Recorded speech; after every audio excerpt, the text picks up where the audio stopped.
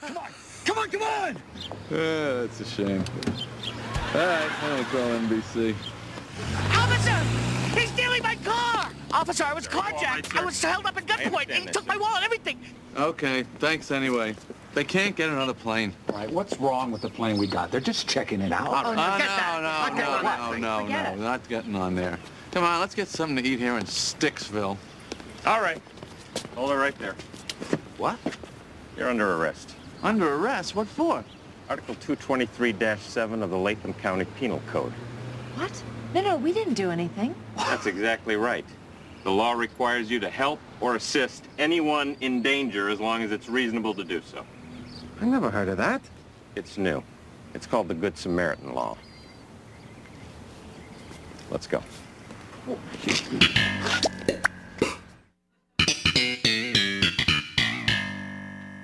Good Samaritan law? Are they crazy? Why would we want to help somebody? I know. That's what nuns and Red Cross workers are for. George. He said that being a Good Samaritan is a job of nuns and Red Cross workers.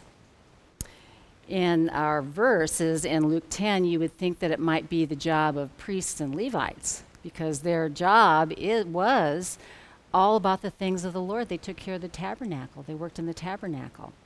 I mean, they should have known better, you would think. But no, in Jesus' story that he told, it was just like Jesus to turn common wisdom of the day on its head. And you probably remember that the Jews and the Samaritans did not get along. The Jews felt like the Samaritans were a lower race, they were a mixed race, and their theology was inadequate. So Jesus, as he always does, he dismantles pedigree and position, and he leans towards those in the margins. We who are so privileged often become desensitized to our given or seemingly earned advantage. This kind of privilege does not impress Jesus, then or now, as he throws privilege in the face of the expert in the law and makes the Samaritan the hero. The interrogator, George, Elaine, Kramer, Jerry, we can tend to wriggle out of these questions that impact our very lives, the hardest questions. But we really don't want to be like this man, I know. We don't want to overthink it. So for this morning, instead of doing that, we are going to look at the very plain, literal meaning of the answer to the question, who is my neighbor? It means at least this: the people that are in my neighborhood, the people that I live in proximity to, on my street, in my complex, in my community living, in my apartment next door, in my trailer. These, at least, are our neighbors. It's no accident where we live. Our context gives clues to the way that we can live our lives. And not only did Jesus tell a story as an example, he instructed him what to do. Theologian Franz Leonhardt put it to a fine point. One cannot define one's neighbor. One can only be a neighbor. And we cited Cornelius Plantinga's definition of shalom early on in this series, and he had written, the webbing together of God's, humans, and all creation in justice, fulfillment, and delight. We call it peace, but it means far more than mere peace of mind or a ceasefire among enemies. In the Bible, shalom means universal flourishing, wholeness, delight. Stephen Garber renders Jeremiah 29:7. It says, seek the well-being of the city, for when it prospers, you will prosper, or when it flourishes, you will flourish. The well-being of our cities, our neighborhoods, our well-being, our flourishing is all interconnected together. Luke's gospel says the priest and the Levite saw the man, and they ignored him. And the Samaritan saw him and was moved to action. There is power in seeing a person, and there is indescribable pain in being invisible. Those with hidden wounds, with illness, those who are ignored, You have probably heard the stories of the homeless who say that being ignored, feeling invisible, can be as difficult as it is without being a home. The powerless on the margins are the most invisible of all. And there may be people right across the street in your neighborhood who may be in the margins according to where we live here.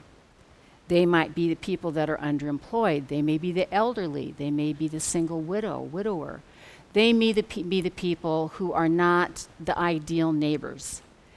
The dog runs into your yard and does his business there. It may be the neighbors that don't keep their lawn mowed. It could be the neighbors who are the party animals or who have cars that are out in their driveway and you just wish they'd get them taken care of. Professor of Christian Social Ethics, Christine D. Pohl, says that when a person who is not valued by society, or even in your neighborhood, is received by a socially respected person or group as a human being with dignity and worth, small transformations occur.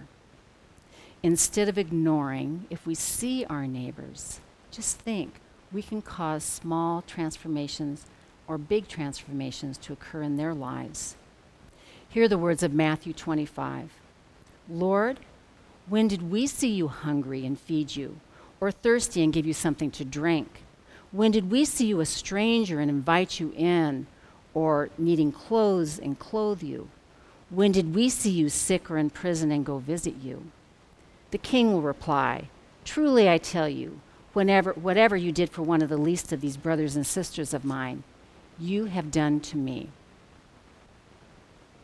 And as for us, when we see and realize our opportunity and to do in the name of Jesus, it's amazing, and I don't understand it, but that's what he says, that when we do these things, we actually do them to and for Jesus, and we are the ones who are blessed. So Jesus tells his interrogator, go and do likewise. Now, this topic of being a neighbor and the shalom there that we want can be a huge topic enveloping the brokenness of the world, so much so that we have no idea even where to start.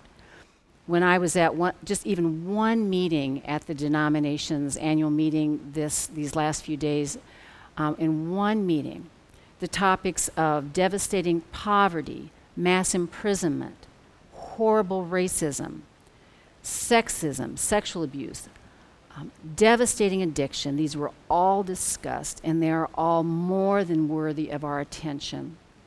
So much so, we can actually grow numb, we can grow cynical, and we can get stuck. I mean, where do you start? What difference can we make? So this morning we're bringing it right down, just easy, right within our view, literally, our neighbors in our neighborhood. Shalom in our neighborhood. A few years ago, our staff read a book which asked us the question that we wrestled with, which transformed the way we do ministry. The question was, if your church were all of a sudden plucked out of your neighborhood, would your neighborhood notice? Would your neighborhood be glad you were gone? Or would you be sorely missed? We can take that to ask us as a people in our neighborhoods. If we in our neighborhoods, if we all of a sudden moved away, would our neighbors notice? Would they be glad we're gone? Or would we be sorely missed? These discussions we had on staff started us on the path toward more intentional interaction with our community right around the boundaries of this church.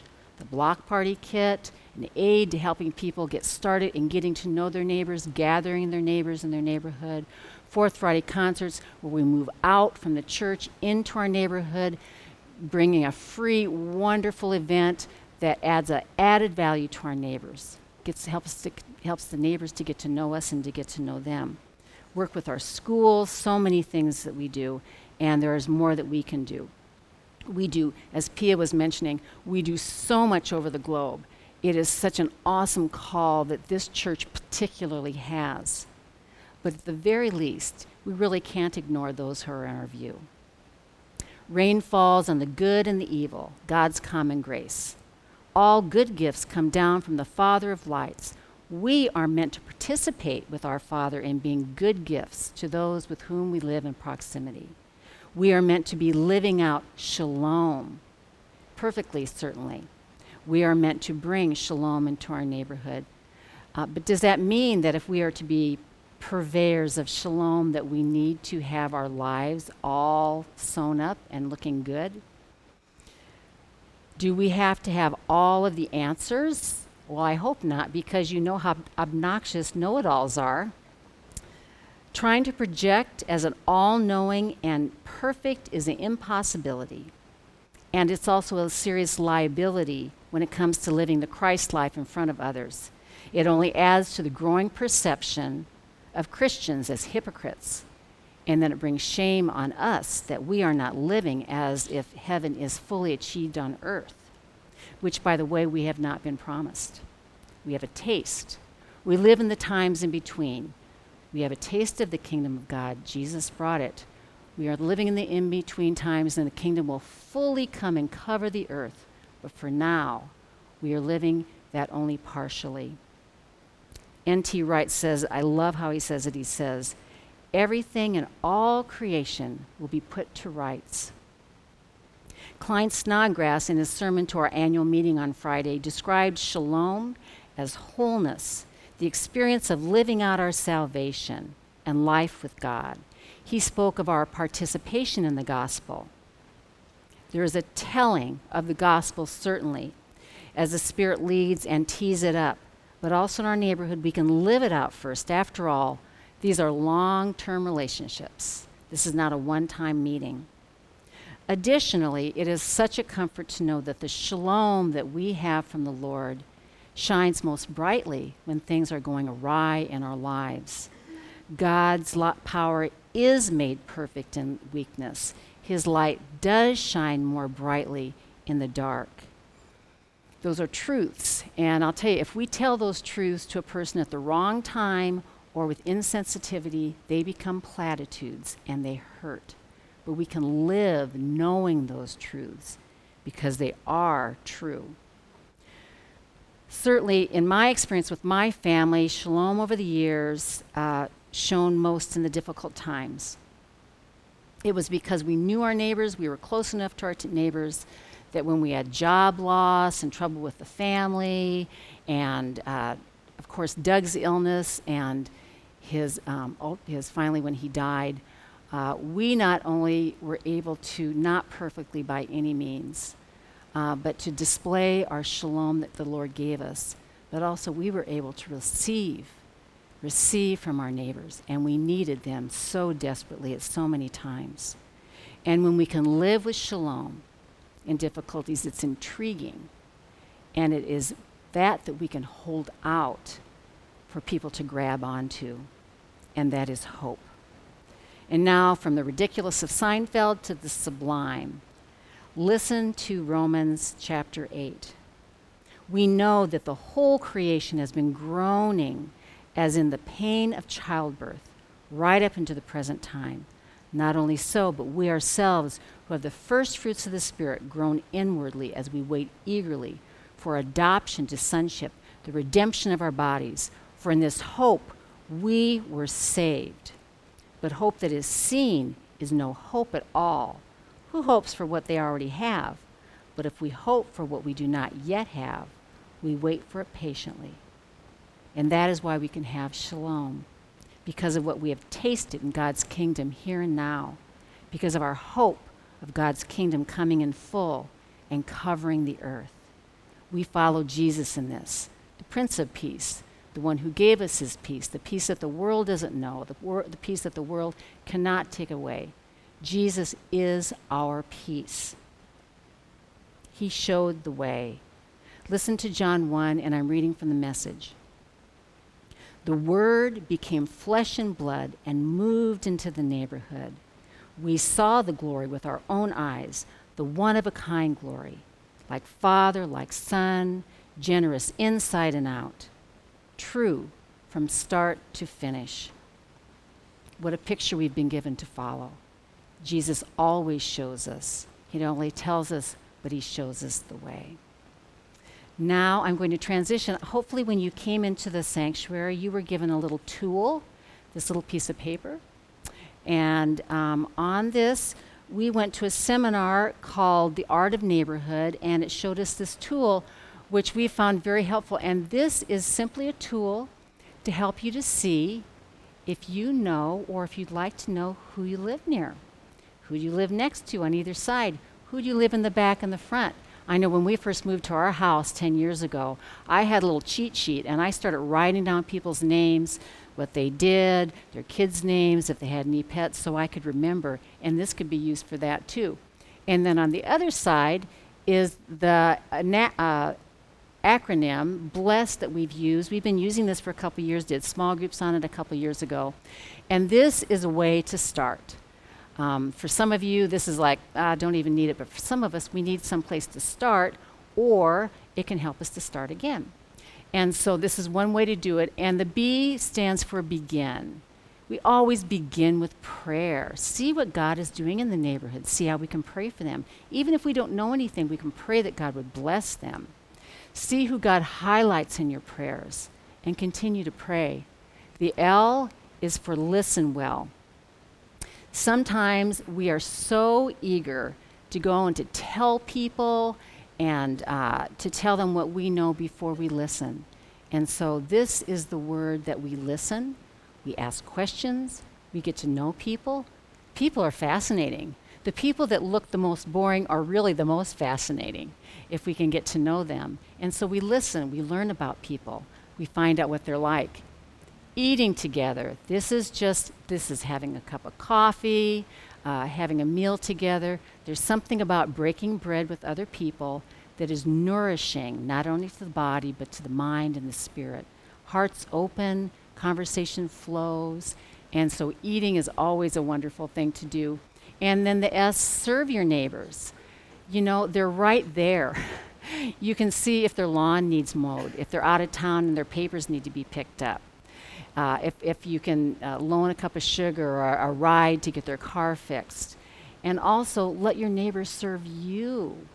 It's a pleasure to serve someone, you know that, and we don't want to take away the joy of somebody else serving us.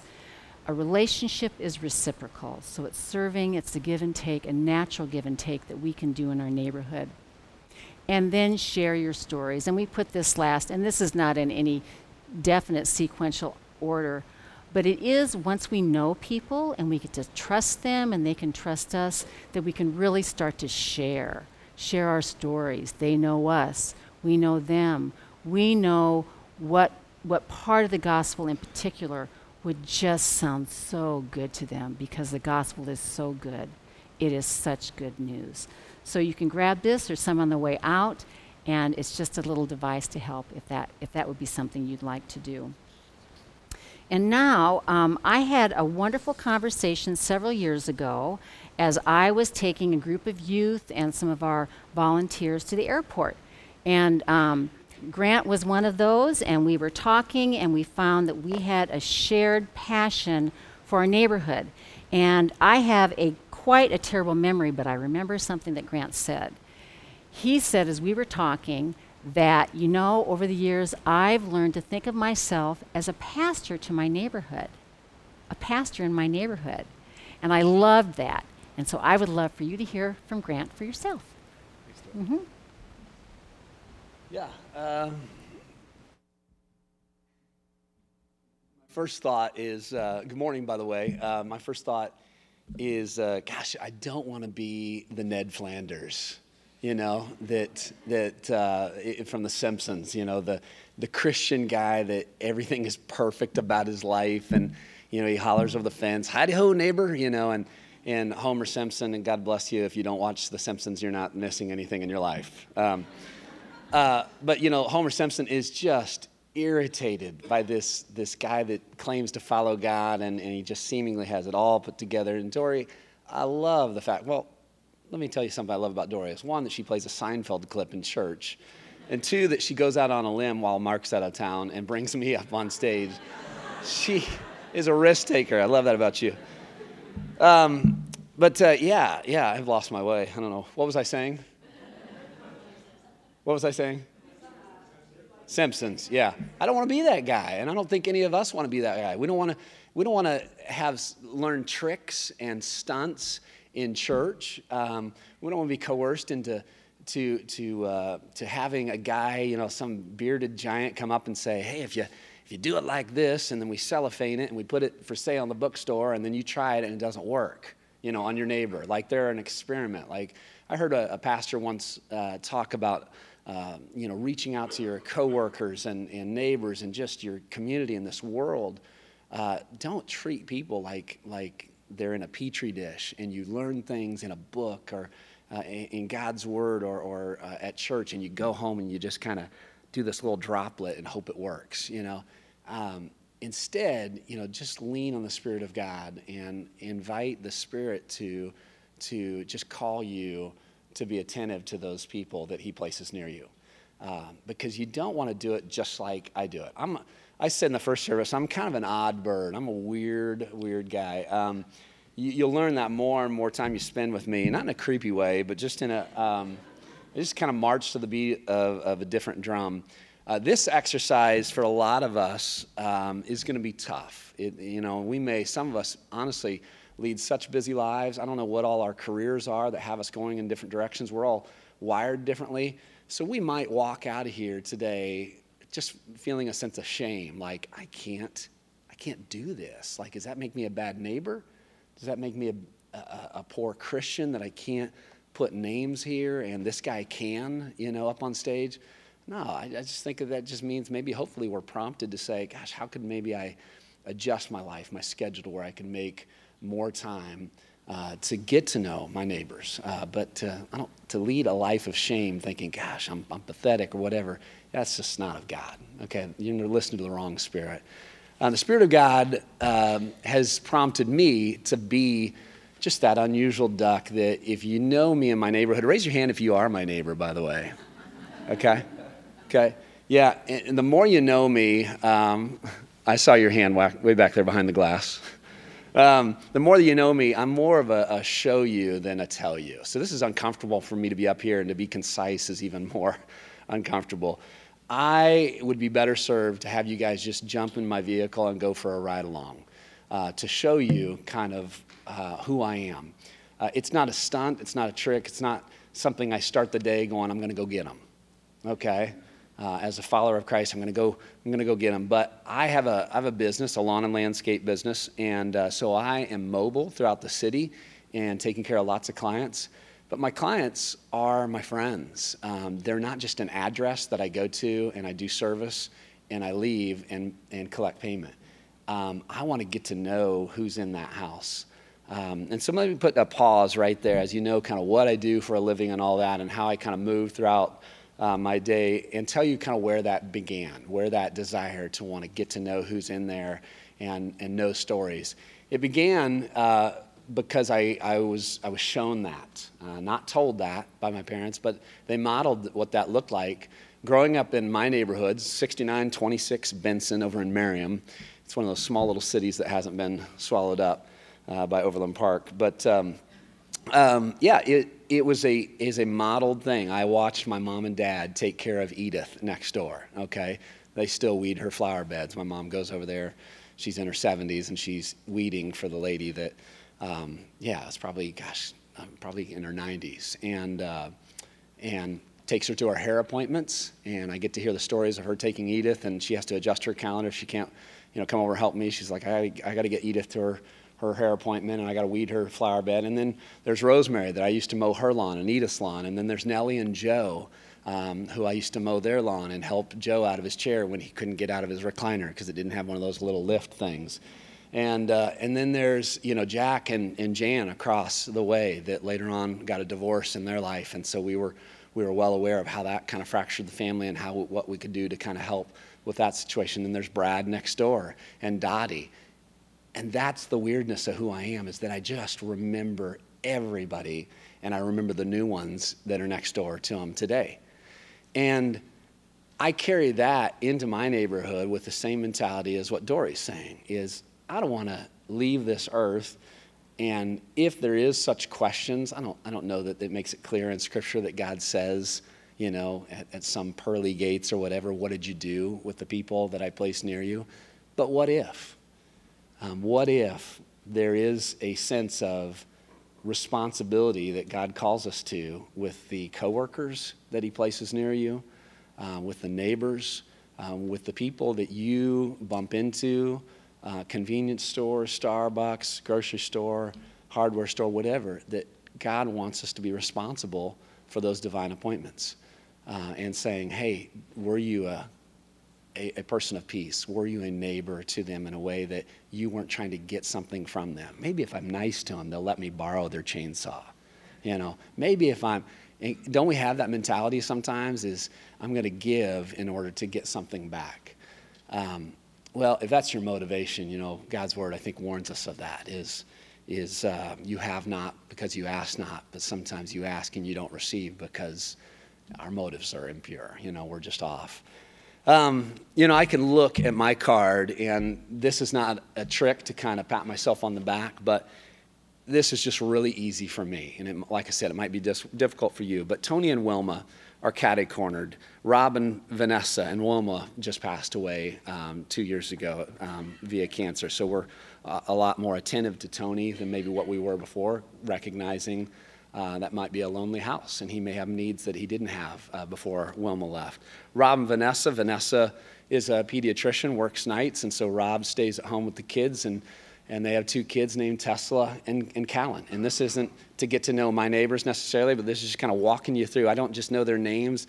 I get to know who they are and what they're about. We built a fence because our dog was jumping out of the yard all the time. I mean, he was literally escaping. He'd climb this chain link fence and get out.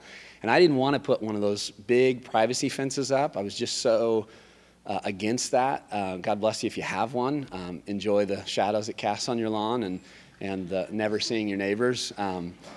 But as for me, I hope that's not an indictment on privacy fences. But as for me, that whole front porch living sermon was beautiful. It was like, how can we get out from behind these things that prevent us from getting to know our neighbors and get out in the front and see people coming home from work or leaving or walking or running and engage in conversations. Well, we had Chris Burge, called Chris Burge, and he and his team came over and put in just a garden fence, and that allowed us to continue what we already had, this great community with our neighbors. Craig and Evelyn to the corner. And we put little compost bins up in the corner so that our neighbors could throw their leaves in there, grass clippings, banana peels, kind of told them kind of how it works, and it adds fuel to our gardens, and you're welcome to borrow some for yours. So it's this little like farm. And I grew up with a little bit of farm in my history, so I always loved it when we went up to the farm. And literally as you drove down this gravel road, people would just wave at you everywhere. There was just this sense of just, you are my neighbor, even though you live acres beyond me. It's just this kind of hometown feel. You don't get that in every city that you go into, especially if you're a transplant and you move into the Midwest. People talk about, man, people are genuinely nice here, you know. Mike and Rebecca next door with Sarah, Shoshi and Meyer, Jerry and Sarah on my other side with Elliot and Owen. Ryan and his wife is a question mark because I can't remember it today, and I'm thinking, well, I probably need to get to know her a little bit better if I can't remember her name. With their kids, Austin and Cole. Christine and her daughter, Christine, which is easy to remember. Richard and Nancy, who have 5 kids, 3 triplets, 2 boys, and that's just who borders my property. If you get in the car with me and you ride along, I get to know so many other people. I could walk you down the line and say there's David and Erica next to Mike and Becca, and then there's Joanne, and then there's Joe and Kelly, and then there's, Brian, and then there's Dale and Lois, and then and it just goes on and on and on. Why? I don't get points for this. There are people that are a whole lot more fascinating than I am. And if I am so wrapped up in me that I think I'm the most important and amazing person on earth, that's a pretty shallow life to lead.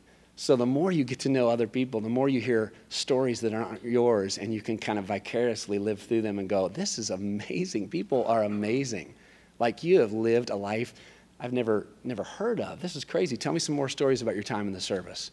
Tell me some more stories about your son who was the first to get to space, and did the kind of the what do you call that? The master controls to kind of keep track of the spaceship as it goes up. You live on my block? Wow, these people live near me.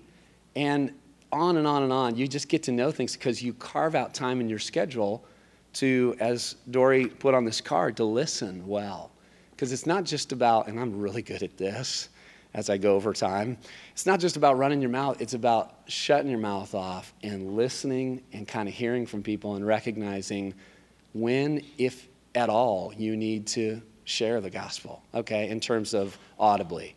I don't go looking for opportunities like an agenda to insert a scripture verse, thinking, well, that's what I'm prescribed to do at church.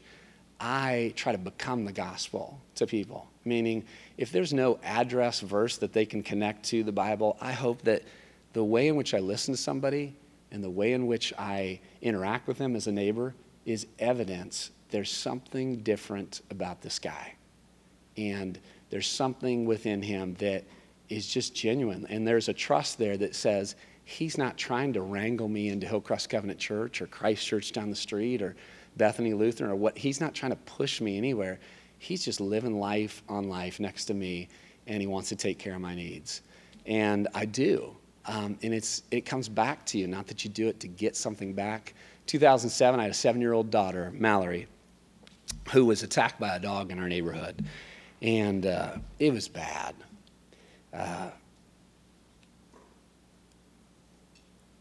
It was a moment where you think, man, if I was one of those guys that nobody knew in the neighborhood, and I just went into my garage, shut the garage, and didn't get to know anybody, and I had a blank card instead of a card that's full, and I actually need a bigger, tic-tac-toe thing, we wouldn't have woken up the next day from all night in the emergency room and plastic surgery and seen the signs that were stuck all over in our yard saying, we're praying for you, we're so sorry. The cards, the people that did everything they could to just come and minister to us and say, gosh, not you guys, not this family. And it was just touching. To be on being on the served end of having people serve you was uncomfortable, as I'm sure, Dory, you well know with Doug's loss. You sometimes feel more comfortable serving others than you do receiving people that want to pray for you, because you're just like, I don't want to be prayed for. I don't want to have this be a reality that I'm in this position in life, that I have somebody hurting within. But I was reminded that that's a beautiful thing, knowing that you're out there serving others, and then when your time of need comes, and we just don't know when that is, there are people there. I had a neighbor named Ray who didn't have that. His card was blank, and it was blank by choice. Ray was a salty character. Ray's putting his trash cans out dead of winter, falls, breaks his hip, and I'm there putting my trash cans out. And I hear him groaning, laying on the concrete driveway. He lives alone. His wife died long ago. And I go over and attend to his needs and ask him, kind of try to diagnose. I'm not an EMT, but he's in a lot of pain. And his garage door's open, grab a folding chair, put it right there in the garage to get him up off the cold concrete, lift him up into this, the way he tells the story. He's like, I was just amazed. He just lifted me up like a sack of corn, and he was kind of just bothered by that. Like, man, I kind of lost my manhood by the way you just picked me up and put me in this chair. Called the EMTs, ambulance came, took him, and then I visited him in, I think it's the Forum over here off of 95th. And that began a journey of getting to know Ray, not from a standpoint of maybe he could be a client of mine someday. Maybe I could do his lawn. But in an effort to say, Ray, you're my neighbor. And best as I know, you kind of close yourself off from everybody. Maybe this is an opportunity to figure out if that's the best way to live your life. And you can't start over, but you can start right here by allowing other people to serve you and take care of you. And then maybe you can get to be known and people can be served by you. Maybe you can provide something, for them. And it's messy, guys. About as messy as probably my notes trying to tell this to you when, like I said, it'd be better shown. I'm a mess. I don't do everything perfect. In fact, I use that as a platform to talk to my neighbors about struggles I have in my marriage in hopes that they too have common ground and we can help each other. I don't say, hey, let me tell you about my perfect marriage and my 3 perfect children and my perfect dog that no longer gets out from my backyard and this perfect church that I go to with perfect people. You too could come and be perfect. That's ridiculous. And that's what we're coaxed to do sometimes, instead of saying, we are a body of broken people, hopefully going back into broken neighborhoods that Dory indicated that have all sorts of train wreck things going on. And maybe, just maybe, we can take that brokenness and be humble, because as God's word says, if you are humble, you'll be exalted. But if you go around exalting yourself, you will surely be humbled. And to simplify things, I think God says it best when he tries to always take what he knows is probably just a mess of information and reduces it as he's being tricked into naming the greatest commandment. And, he's like, man, I got this. You think you got me? It's real easy.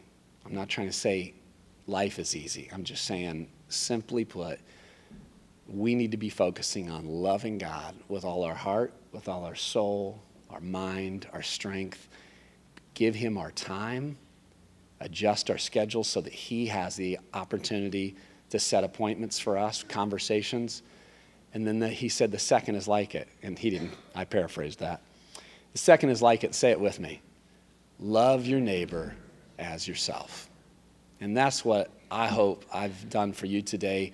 Don't become more like me. Just know that the Spirit of God has each one of us uniquely in this room today to be prompted to do something amazing in the lives of those special people that he's put near you.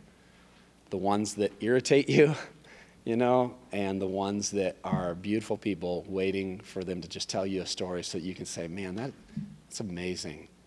Can I tell you about somebody who's impacted my life? And maybe you'll get that opportunity to just show people how amazing God is and the love that he has for each one of us is, rather than just leaving cards in people's mail and telling people, biblical addresses of where to find this hope. So thanks for giving me this time to talk just about the neighbors that I love.